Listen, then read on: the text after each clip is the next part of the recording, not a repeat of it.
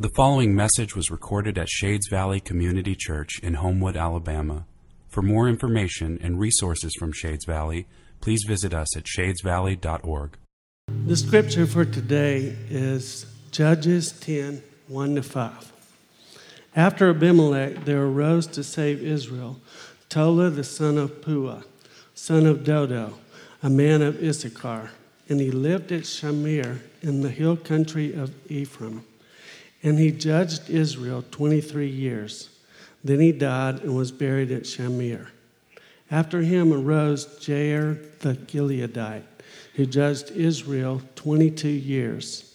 And he had 30 sons who rode on 30 donkeys, and they had 30 cities, called Havoth Jair to this day, which are in the land of Gilead.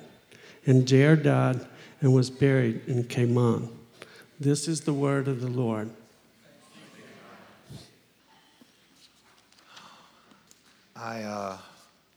Days like today are one of the days that remind me why I love just preaching straight through books of the Bible. Because it means we don't get to skip over things we probably normally would. And in my own life, I have found that it's in those places God tends to have a very surprising word for me. And I'm also thankful because being a pastor of a local church, it is impossible to write sermons without your congregation in your head. And I think this is a word for us that a lot of us just desperately need. So let's pray. Father, I am grateful for your word, for every part of it that you've given to us with purpose. And I pray that this morning, your Spirit who inspired your word would shine a light through it into our hearts, brighten up our world, that we may see more of who you are and how you're at work. We love you.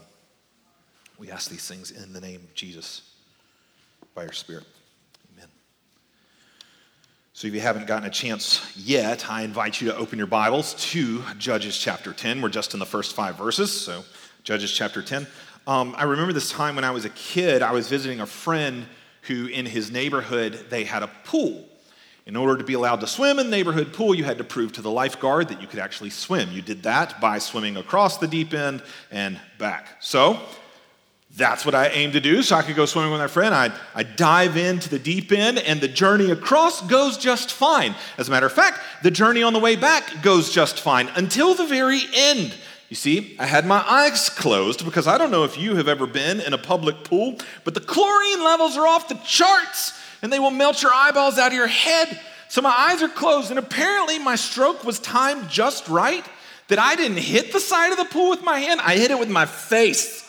And it was like one of those concrete walled pools. So for the rest of the summer, I had a scab from forehead to tip of nose. I looked rather awesome.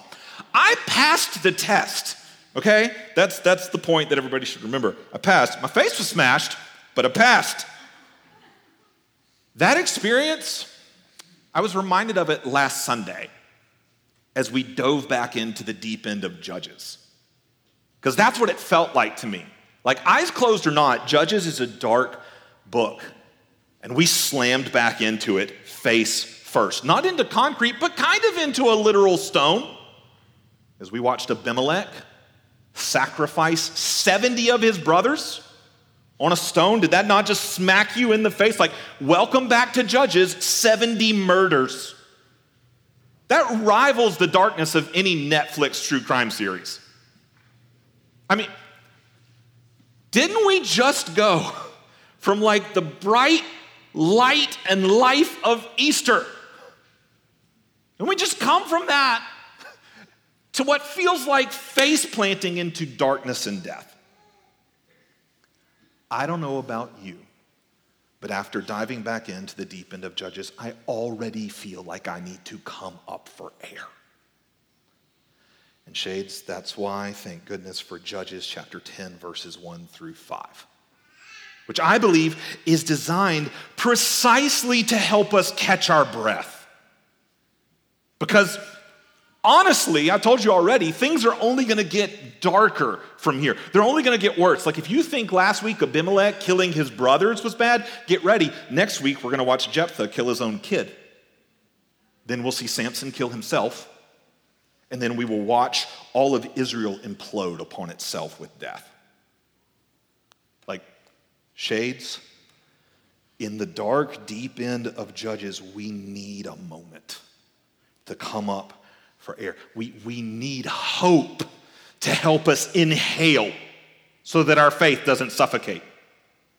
Like, we need a moment of grace, and that's what God gives us right here. And he does it through the first two words of this passage. Read it with me. Judges 10 and verse 1. After Abimelech. After Abimelech, there arose to save Israel Tola. I've just got one overarching truth for us to see today. It comes at us in two pieces, so we'll just start with the first half of the truth. It's simply this: because of God's grace, there is an after. Because of God's grace, there is an after. After Abimelech. That's such a grace-filled phrase. Like, I mean, all the destruction and death that we saw come through Abimelech, that's not the end of the story. There's an after. After Abimelech. And there's an after because of God's grace. For we read, after Abimelech, there arose to save Israel Tola. Those words are packed with grace. Let me just unpack it for you through three things. Three ways we see God's grace. First, there arose. That's God's action. Linguistically, that's a callback to Judges chapter 5. These same words were used to describe Deborah. Who's one of the greatest judges that we've seen throughout this entire book. And that linguistic callback is meant to make us hear or recognize we're seeing something similar right here to what we saw with Deborah. We're seeing God do his great saving work again. There is an after Abimelech precisely because God graciously raises up another judge, another savior, which leads us to unpack the second thing, to save Israel. There arose to save Israel. God's action and God's aim. His action, there arose. He raised up a judge. His aim, to save Israel, his people. Very interesting right here, Israel doesn't call out for salvation. There's no cry to God. There's no regret. There's no request on their behalf. And God graciously saves them anyway. Do you see? Do you see how much this is packed with God's grace? He doesn't abandon his people to the Abimelechs of this world. No, there is an after Abimelech because God graciously saves. And he does so through a savior. That's the third way we see God's grace right here. The third thing, Tola. There arose, God's action, to save Israel, his aim, Tola. Tola is the anti-Abimelech. He's the opposite. If Abimelech represents the kind of saviors this world looks to, those who are prideful, arrogant, ambitious, will take at whatever cost they need to, doesn't matter how many people they leave in their wake along the way, then Tola is the exact opposite. He's not the world's kind of savior, he's God's kind of savior. We see that without even seeing that much about him. I mean, the details right here are really, really sparse. We don't get much about him besides his name. We know a little bit about his genealogy. We get the name of his father and his grandfather, but we don't have any clue who they are, so that means nothing to us. We hear that he's from the hill country of Ephraim. That was just across the way from Shechem, or like Abimelech and all his death and destruction was. This is just across the way, which makes it seem like this is God's gracious way of responding to all that chaos and bringing about his salvation. Other than just those little bitty details, though, we don't get anything except for Tola's name. And that is because Tola is what we call a minor judge. In this book, we've got major judges, we've got minor judges. has nothing to do with how important they are. It has everything to do with how much page space they get. Major judges, major page space. Minor judges, little bitty page space. We get 6 of each. 6 major judges. We've already been through 4 of them. I want to be really mean and see if y'all can name them. We could even play sides of the room right here. I heard 1. So Deborah Barak, which actually counts as 1. All right, so Deborah Barak, who else have we seen? Gideon, 1 to 1. We haven't gotten to Samson yet. He's coming. He's one of our 2 that are left. Ehud and Othniel. Man, come on. Come. I'm just kidding. Anyway, those are the 4 we've seen. The 2 we've got coming are Samson and Jephthah. Jephthah's actually next. And those 6 major judges, their stories get played out in a major way for us because they come at us in a 6-step cycle. I'm not going to make y'all do that, okay? The 6-step cycle is rebellion, wrath, regret, rescue, rest, repeat, all right? So, but in addition to those 6 major judges, with that major cycle, we get 6 minor judges. And their stories break that 6-step cycle mode. Because their stories can barely be called stories at all. It's more like they just kind of get honorable mentions. They come at us as breaks in the action. All this action with a major judge, break for minor judges. And what's very interesting is the minor judges come at us in escalating breaks. What do I mean by that? I mean, the first time we saw a minor judge, back in Judges chapter 3, we only got 1, Shamgar. This is our second time seeing some minor judges, and we get 2, Tola and Jair. In Judges 12, we'll get our last set of minor judges, and we will get 3. 1, 2, 3. They come at us as breaks, but breaks that grow bigger each time, escalating breaks. And I believe that that is on purpose to point us to God's grace. How? Look, like this. Throughout the book of Judges, we've talked about the fact that the darkness escalates, right?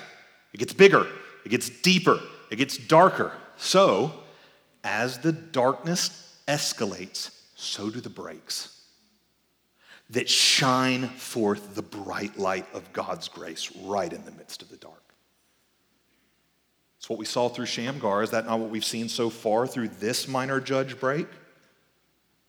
Have we not seen God's grace? That because of his grace, there is an after. There's an after Abimelech. He graciously raised up another judge. That's his action. Graciously to save Israel. That's his aim. And we even see his grace displayed through the judge's name, Tola.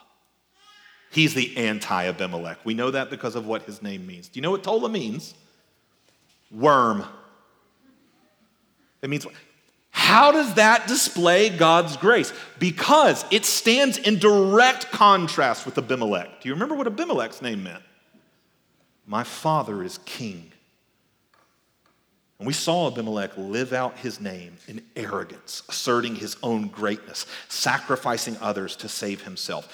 But in Tola's name, we see God's kind of savior, one who is lowly, humble, one who comes in humility, not to be served, but to serve and to save. Tola doesn't elevate himself. He elevates God's grace. Through him, we see the truth that because of God's grace, there is an after. So shades, I ask, what Abimelech are you facing?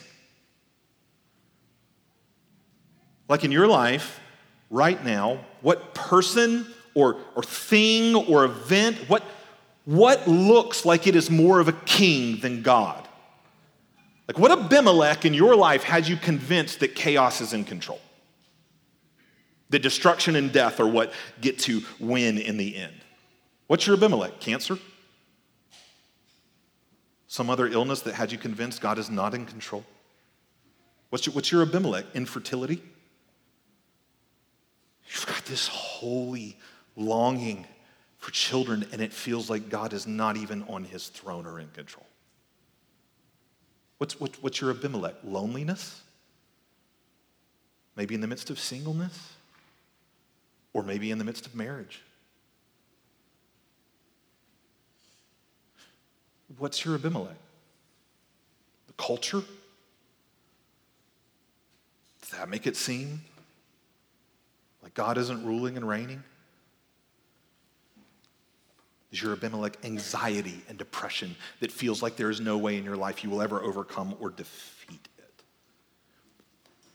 The minor judge, this minor judge's break is meant to break into that darkness that you're feeling, that you're in the middle of.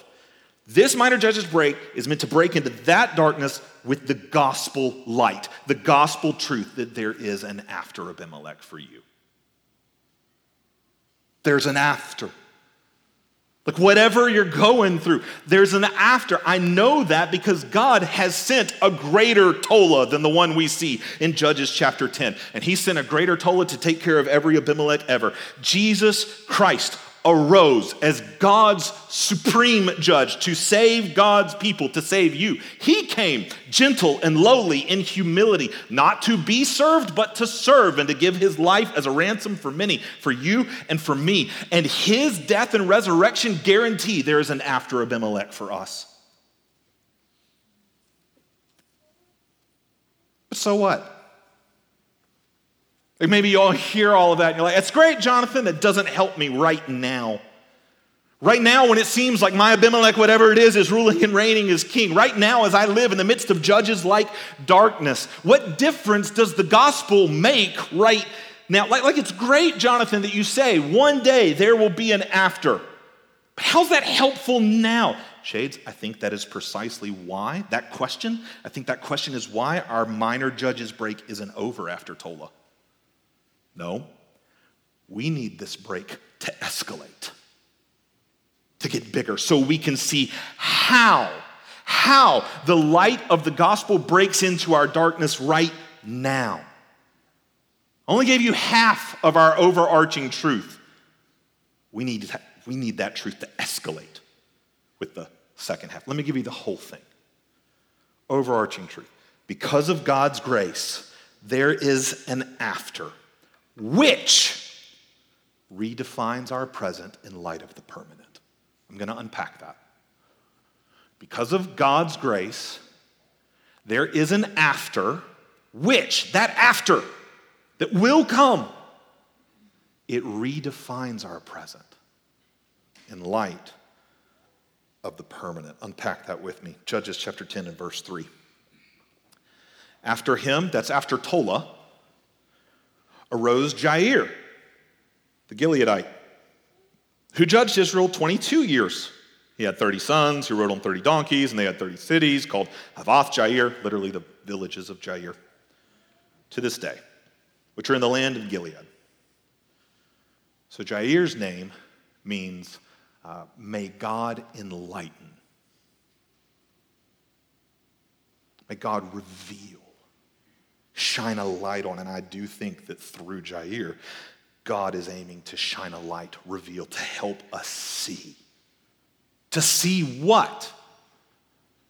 I think God, through Jair, is helping us see how our present, in the midst of all our darkness, should be redefined in light of the permanent. We're told that Jair judged Israel for how long? 22 years. That does remind me of one detail I left out as we were going through the details about Tola. I left out how long he reigned. Look back up to verse 2. And Tola judged Israel 23 years. So get this picture, okay? Tola saves Israel. We get peace for 23 years. And then apparently, without interruption, Jair judges Israel for 22 years, giving us a total of,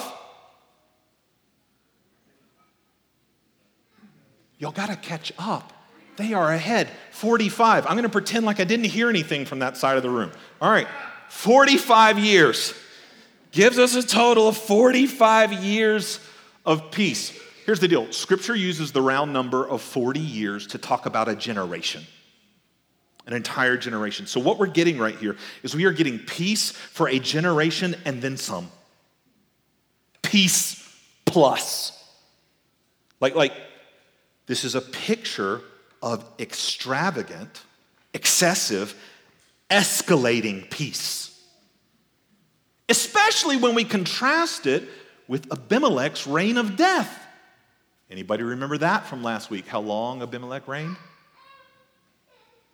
I'll give it to you. 3 years. 3 years. So contrast that with 45 years of peace. It's like after Abimelech, God doesn't just pour out grace. He pours out grace upon grace upon grace, peace upon peace upon peace, to the extent that it must have felt like that peace was permanent. I think that's what the weird verse 4 is meant to communicate to us, that the peace felt kind of permanent. Look at verse 4. Super weird. Jair had 30 sons who rode on 30 donkeys, and they had 30 cities called Havoth Jair to this day, which are in the land of Gilead. Who cares? 30 sons who Jair apparently sends out to spread and maintain peace. That's what we're meant to see by the fact that they come riding on donkeys. Donkeys are beasts of peace. Horses are for war, right? Those who rule and reign in biblical times ride donkeys during times of peace. And so they come riding into 30 cities, in other words, throughout the land, bringing peace everywhere for a generation plus. You see how big this peace is meant to feel, a peace that must have felt permanent. But here's the deal, Shades, we know that it wasn't. There's actually one more detail I left out about Tola. You've already assumed it, but you can see it. If you look back up to verse 2, it tells us Tola died. And we read the same thing about Jair. Verse 5, Jair died and was buried in Kaman, which makes me want to go, come on! I've been waiting all week to drop that stupid joke, which I knew wouldn't land, but I was like, I'm dropping it anyway, because I like it. It makes me laugh. I say, come on, because every judge dies. Every book that we have encountered in the book of Judges, there are stories all in the same. Good judge, bad judge, or otherwise, they die. And whatever peace they were able to bring dies with them. Even the expansive peace of Jair and his 30 sons. Shades, what we need is someone, a judge, to come who will escalate peace to be truly permanent. Shades, do you see? We need a judge that doesn't die. Do you see? Through Jair, the Lord is helping us to see, because everything in the Old Testament, we've seen this again and again and again as we've walked through Judges, everything in the Old Testament is a pointer beyond itself. The New Testament describes the Old Testament as being like a shadow pointing us forward to the substance, and the substance is Christ. It's all leading us somewhere, taking us somewhere, and that's true of these minor judges as well. Through Jair, may the Lord enlighten our hearts to see the reality to which all of this is pointing.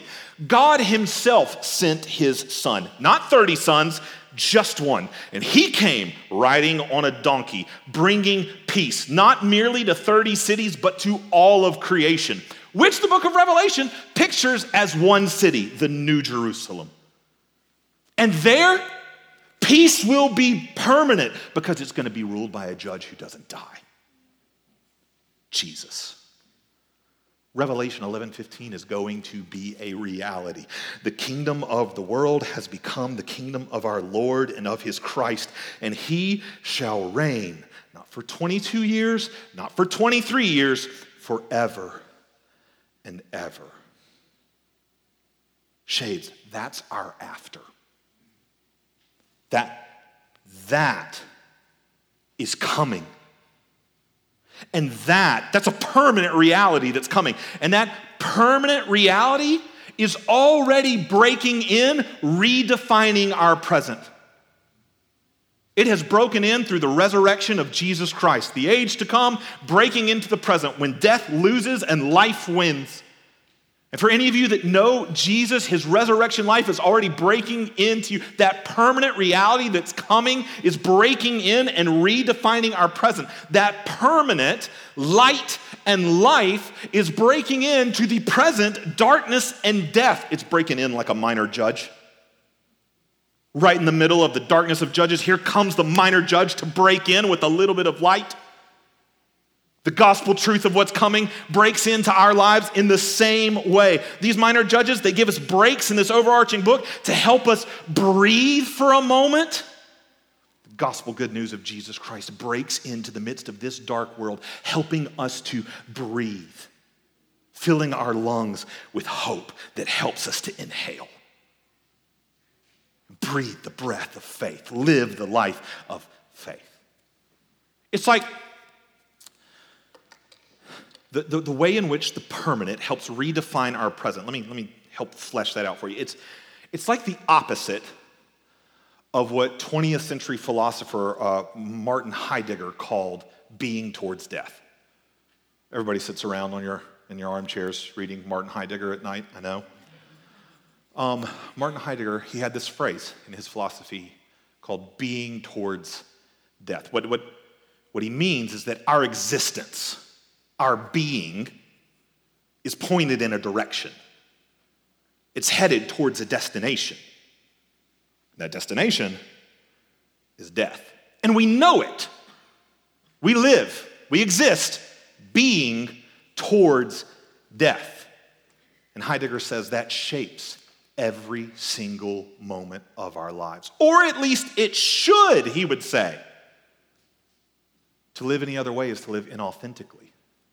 In other words, to live the way our culture does, trying to deny the reality of death, pretend that it happens to everybody else but never to me, is to not live authentically. Heidegger saw us, in reality, as being towards death. But here's what I want you to see, what I'm trying to get us to see right here. The Bible flips what Heidegger says on its head.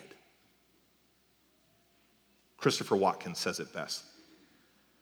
For the Bible, my death does not loom as the great immovable event to dwarf all other events. No, the great future event that blazes its glorious light across all Christian experience is the fulfillment of God's promises and the return of Christ, eternal life in new creation. In other words, Shades, if none of that philosophical mumbo-jumbo meant anything to you, then just take it right here. In other words, the Christian experience of existence is not being towards death, it's being towards life. It's an existence that is moving not ultimately towards death because there is an after. There is a permanent after that is characterized by life, and Christ will bring it to pass. And knowledge of the coming of Christ should shine a light that affects and shapes every single moment of our lives. To live any other way is to live inauthentically as a Christian. To live as if death is the end and this life is all there is to live an inauthentic Christian life. It is only when the permanent reality breaks in and comes to bear on our present, filling us with hope so that we march forth in life, living and breathing this life of faith. That's the only way to live authentically as a believer in Christ. We live in light of a coming permanent reality that breaks into the darkness of our present, helping us to catch our breath and fill our spiritual lungs with hope. Shades, do you see? Do you see how these minor judges point us to a major reality that will fill every page of all eternity? What reality am I talking about? Because of God's grace, there will be an after. And it will last forever. And that permanent reality breaks into our present darkness, fills our spiritual lungs with hope so that we breathe the breath of faith. We live a life of faith. 2 Corinthians 4:16 says it explicitly. Though our outer self is wasting away, though that we live in the midst of this darkness and death, Though our outer self is wasting away, our inner self is being renewed day by day. For this light momentary affliction is preparing for us an eternal weight of glory beyond all comparison, as we look not to the things that are seen, but to the things that are unseen, the permanent, coming reality. We look to that. For the things that are seen are transient, but the things that are unseen are eternal and a permanent coming reality. So yes, Shades, as we live in the midst of the darkness of this world, I'm not saying that we are not a people who are sorrowful and affected by darkness and death. No, we are. But while we live sorrowful, as we face Abimelechs in this life, even as we're sorrowful, we are a people who are rejoicing because we know that an after Abimelech is coming. So I'm empowered to sing through this life. To sing things like, I'm empowered to sing with Psalm 23, that even though I walk through the valley of the shadow of death and darkness right now, I will fear no evil right now. Why? Because there is a permanent reality coming that is breaking into the present. What is that permanent reality in Psalm 23? It is that after this valley of shadow of death, I will sit down at the table of the Lord and he will anoint my head with oil. So right now I will fear no evil. Because of God's grace, there's an after. So I can sing not just with Psalm 23, this is all over the Psalter. I can sing with Psalm 30 and verse 5. Weeping may tarry for the night, but joy comes in the morning. Because of God's grace, there's an after.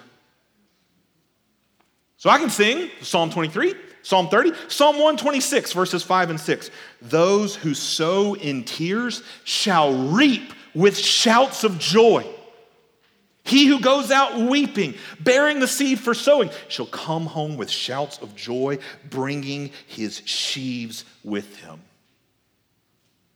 He who goes out with sorrow and weeping amidst the dark world that we live in and all of its death, seemingly empty-handed, will come home full, hands full, life and joy. Shades. Because of God's grace, there is an after which redefines our present in light of the permanent. May that gospel truth break into your life with an ever-escalating effect, like our minor judges break into the darkness of this book. May the gospel truth that because of God's grace, there's an after for you. May that break in, redefining your present in light of the permanent with an ever-escalating effect. May you know, believe, and embrace the truth, Shades. There is an after Abimelech. Pray with me. Father, I am grateful that none of our stories end with an Abimelech. None of our stories end in darkness. None of our stories end in death. Because through the great judge, prefigured by every other judge ever, through the great judge Jesus, you have secured an after. I pray that reality is constantly brought to bear on how we live our lives right now. That as we face darkness and death, the way we live in the midst of it would be shaped by what we know is coming and will be permanently true. May we be shaped to be a people who love, trust, and celebrate you. In the midst of a dark world, may we be a people who sing and live in line with that bright gospel good news. Pray these things in the name of your Son, who purchased this good news by the power of your Spirit, who applies this good news.